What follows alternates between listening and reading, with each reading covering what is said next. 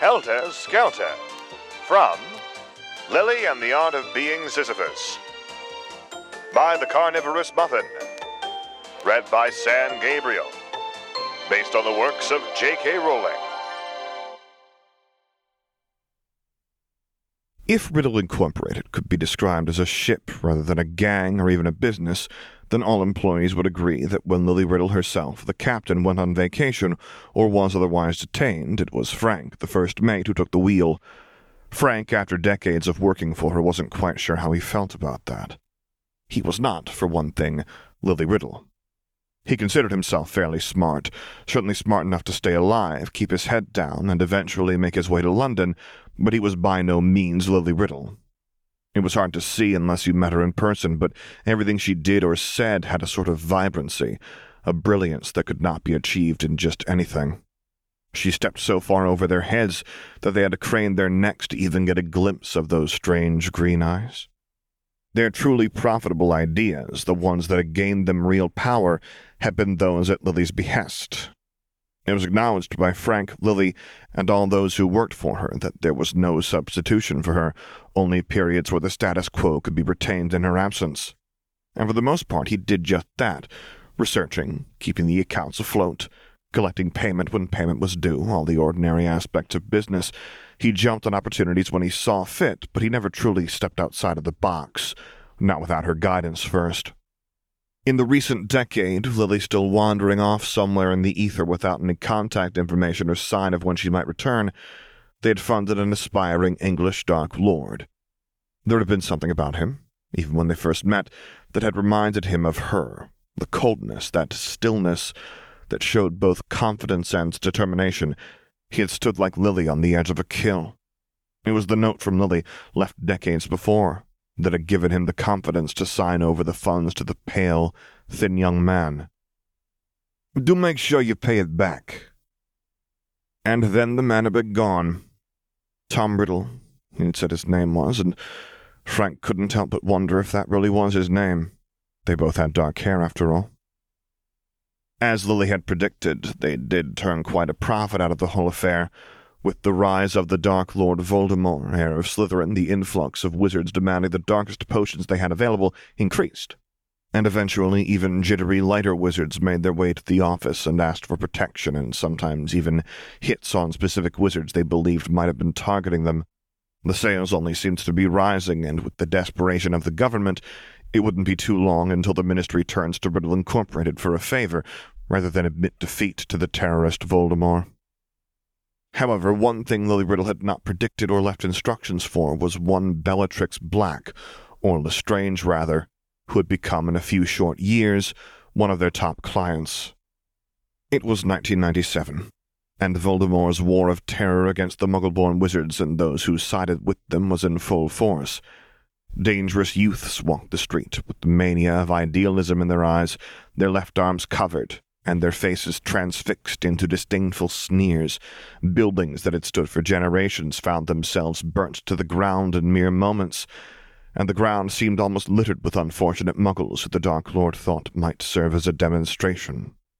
These were times of anarchy and war, and it always surprised him how unprepared these wizards were for it, as if they hadn't been in a similar position only 30 years prior, with the wizard Grindelwald knocking on their gates. The Dark Lord, having stepped out of his guise as Tom Riddle, had not made a habit of visiting the office, but he did stop by once after his appearance to place in an order for various concentration, strength, and divination potions that could not be found at another vendor. Frank had sold him Ritalin, PCP, LSD, and the standard cocaine and heroin. He had a feeling, though, even as he filled out the order, that Tom Riddle was exactly aware of what was in each and every one of them and where they had really originated from. When they had first met, Tom Riddle had not walked into the office in the standard wizard's robes, but rather in a dark and slim Muggle suit, with piercing blue eyes, that had all but dared Frank to question his choice in clothing. Tom Riddle should have known, though, that Lily Riddle was the first to make dressing like a Muggle a habit, and that even as a Dark Lord she was far more dangerous. The Dark Lord had abandoned the Muggle clothes and was now the proper wizard, still in black, though, but he had managed to retain and perhaps refine that menacing charisma. and there had been no thought of small talk as Frank had filled in the order. The man never came in person again, always mailing in the orders or otherwise sending some nameless underling to do it. Eventually, though, some of the Dark Lord's more memorable underlings came to them. Bellatrix Black joined the cause very young, before she was out of school even, and as a young girl the handsome and charismatic Dark Lord had caught her eyes like a blazing sun until there was nothing left to see. She fell, and she fell hard, without ever once looking back, so that she was soon on their doorstep demanding more of the fix, more of the cure, to make her stronger, faster, better, so that she might serve him. Narcotics were an interesting business. They never seemed to realize what it did to them, and they'd look across at him with a dazed expression that was almost frantic. I need more, I can't function without more, I must have more. He had seen vampires with that expression in their eyes, splattered in blood sitting in a room full of corpses, those dazed eyes, and them muttering over and over, I must have more, it's not enough, I must have more. Heroin was a human's virgin blood. The wizard simply hadn't figured it out yet.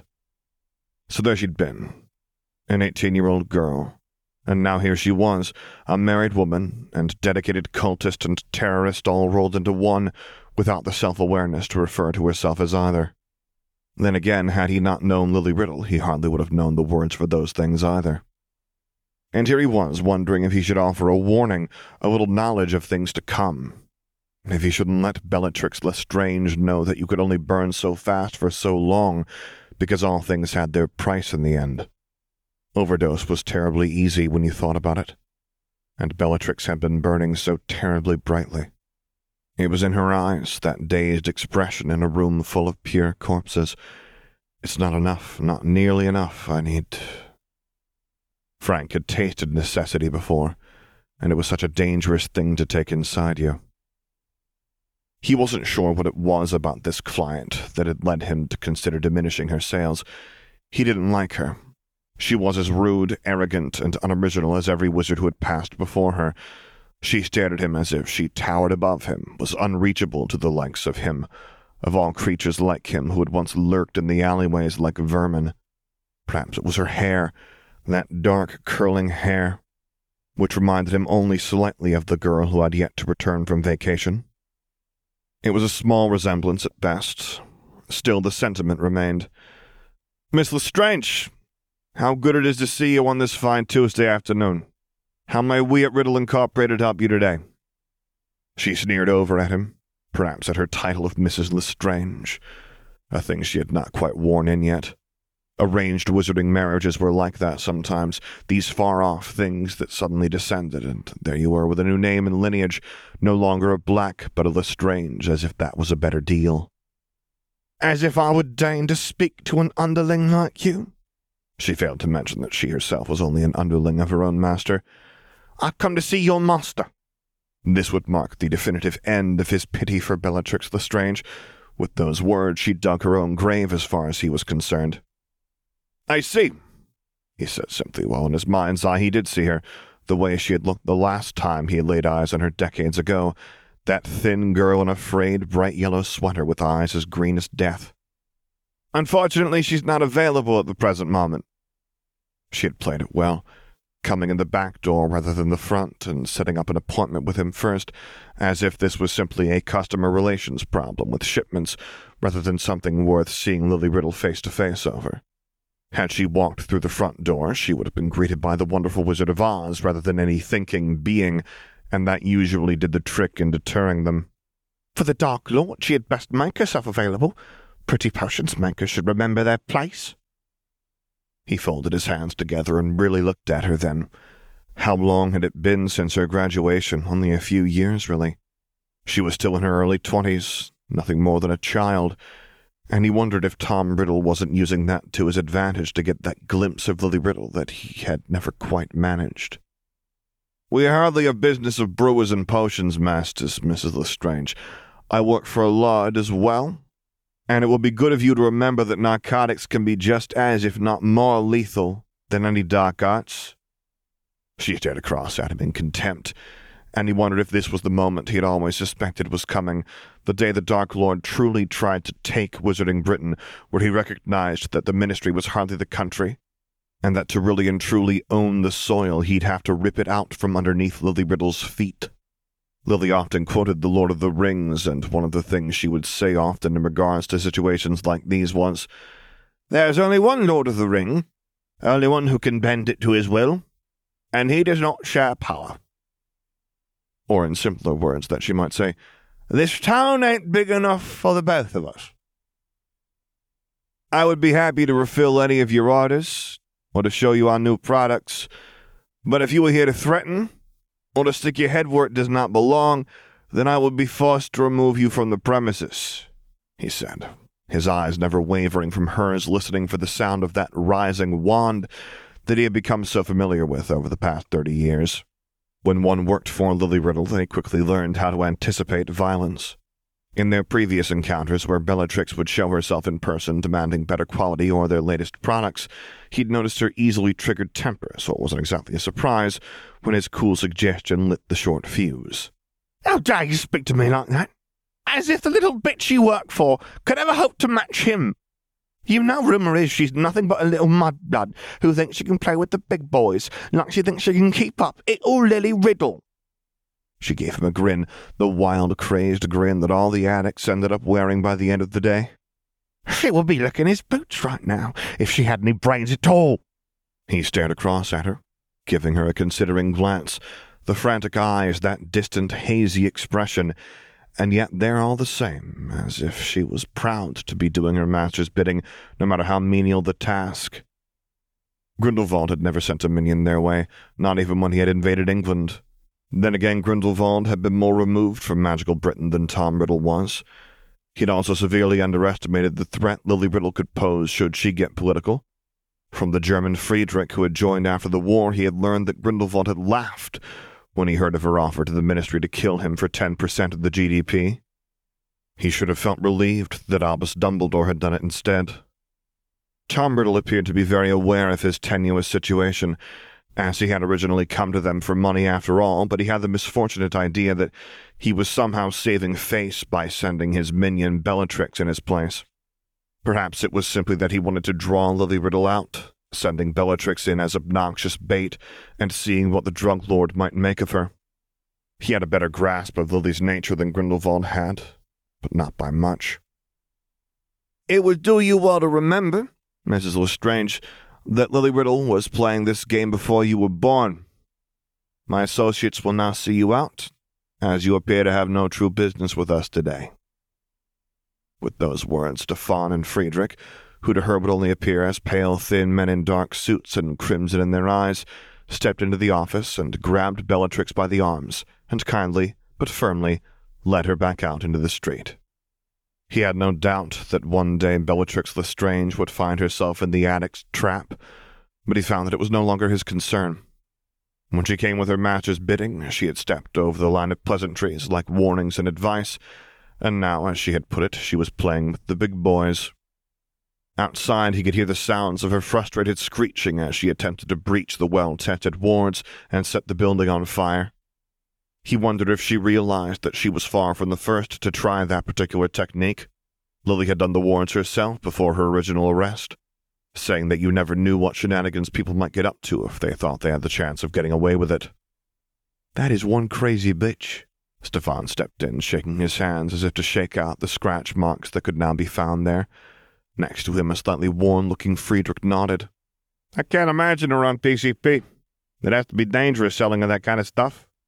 Friedrich was a relatively new addition to Riddle Incorporated, but even so he had managed to keep a strange naivete that Frank would have suspected to be snuffed out by Grindelwald or else the darker aspects of working for Lily Riddle. He also had never met Lily in person, having been hired after the war when she had already left, and had only the various anecdotes that made the way around the office to go on. In the end, it was clear that he wasn't quite sure what to make of it, and it was evident in his eyes every once in a while. "More so to them than to us. It's their war, after all," Frank mused from behind the desk. Lily had been saying in 1945 with the invasion of Grindelwald that Riddle Inc., like Gringotts, was more like the Swiss banking system than a part of Britain. Neutrality was important in times of conflict, And what had Britain ever done for them that they hadn't already done for themselves? She didn't seem to think so, Stefan noted, sticking his hands into the suit's pockets and looking more like a mobster than he had probably intended. God to show they'd never met Riddle, though, if she thinks that she can take her. Well, she isn't exactly in her right mind, I suspect.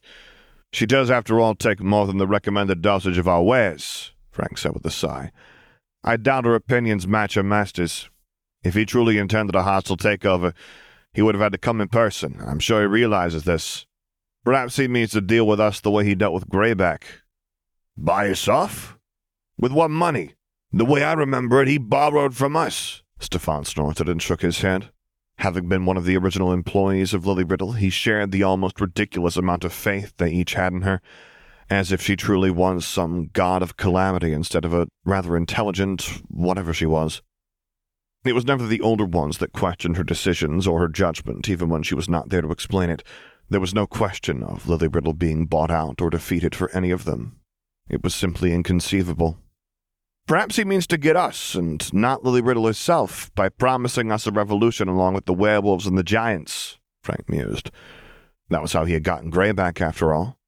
Greyback had no use for materialism. He did have use for a future of his people, and the way he saw it, this new Dark Lord was his best chance. The werewolves had taken one last desperate gamble, and it would remain to be seen if it would work out for them. Frank doubted it. When you played with that kind of desperation, it was because you knew you had already lost. We've been playing this game longer than him, though, and we cast our chips a while back. I'm sure he'll realize this soon enough, Frank said with a sigh.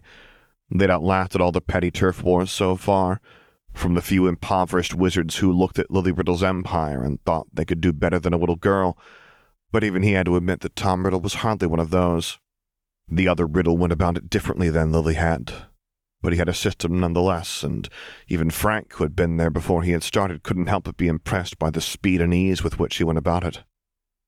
The truth of the matter was that Frank wasn't Lily Riddle. He didn't know if it was best to wait out the storm, to strike before the man became Britain itself, or to bargain while they still had control over the gutter. He only knew that she had left one other reference to Tom Riddle, other than the note telling Frank to go ahead and give him the loan. It had been a small thing, as if written down last minute as a reassurance. By 1981, it had said, there will be enough of a reprieve that no action on our part will be necessary. All we have to do is wait him out. 1977. In only 14 years, it would be 1981. In 1981, something was going to happen to Tom Riddle that he had not predicted, but that Lily Riddle had. In the note on his loan, she had stated that he would lose pathetically. When you worked for Lily Riddle, seen her in person, you knew that she tended to have good instincts for this sort of thing. So in the meantime, they watched over the Bellatrix Blacks turned Lestrange, who wandered in with the dazed eyes and sneered and spat, even while they demanded more, as well as the Fenrir Greybacks, who gambled with more than they could afford to lose. I want more, I need more, I must have more. The addict's mantra was quickly becoming the national anthem these days. Perhaps he wasn't a true replacement of Lily Riddle and could never hope to be one, but he could see the patterns well enough. Enough to know that it was time to focus on shipments, payments, accounts, sellers, and all the smaller things that had nothing to do with politics. Tom Riddle would keep. Until 1981 he would keep. And they could and would rely on that, even if all the others in the country did not. For the full text of this and other stories by the same author, visit the AO3 page of The Carnivorous Muffin. Intro music licensed from Pond 5.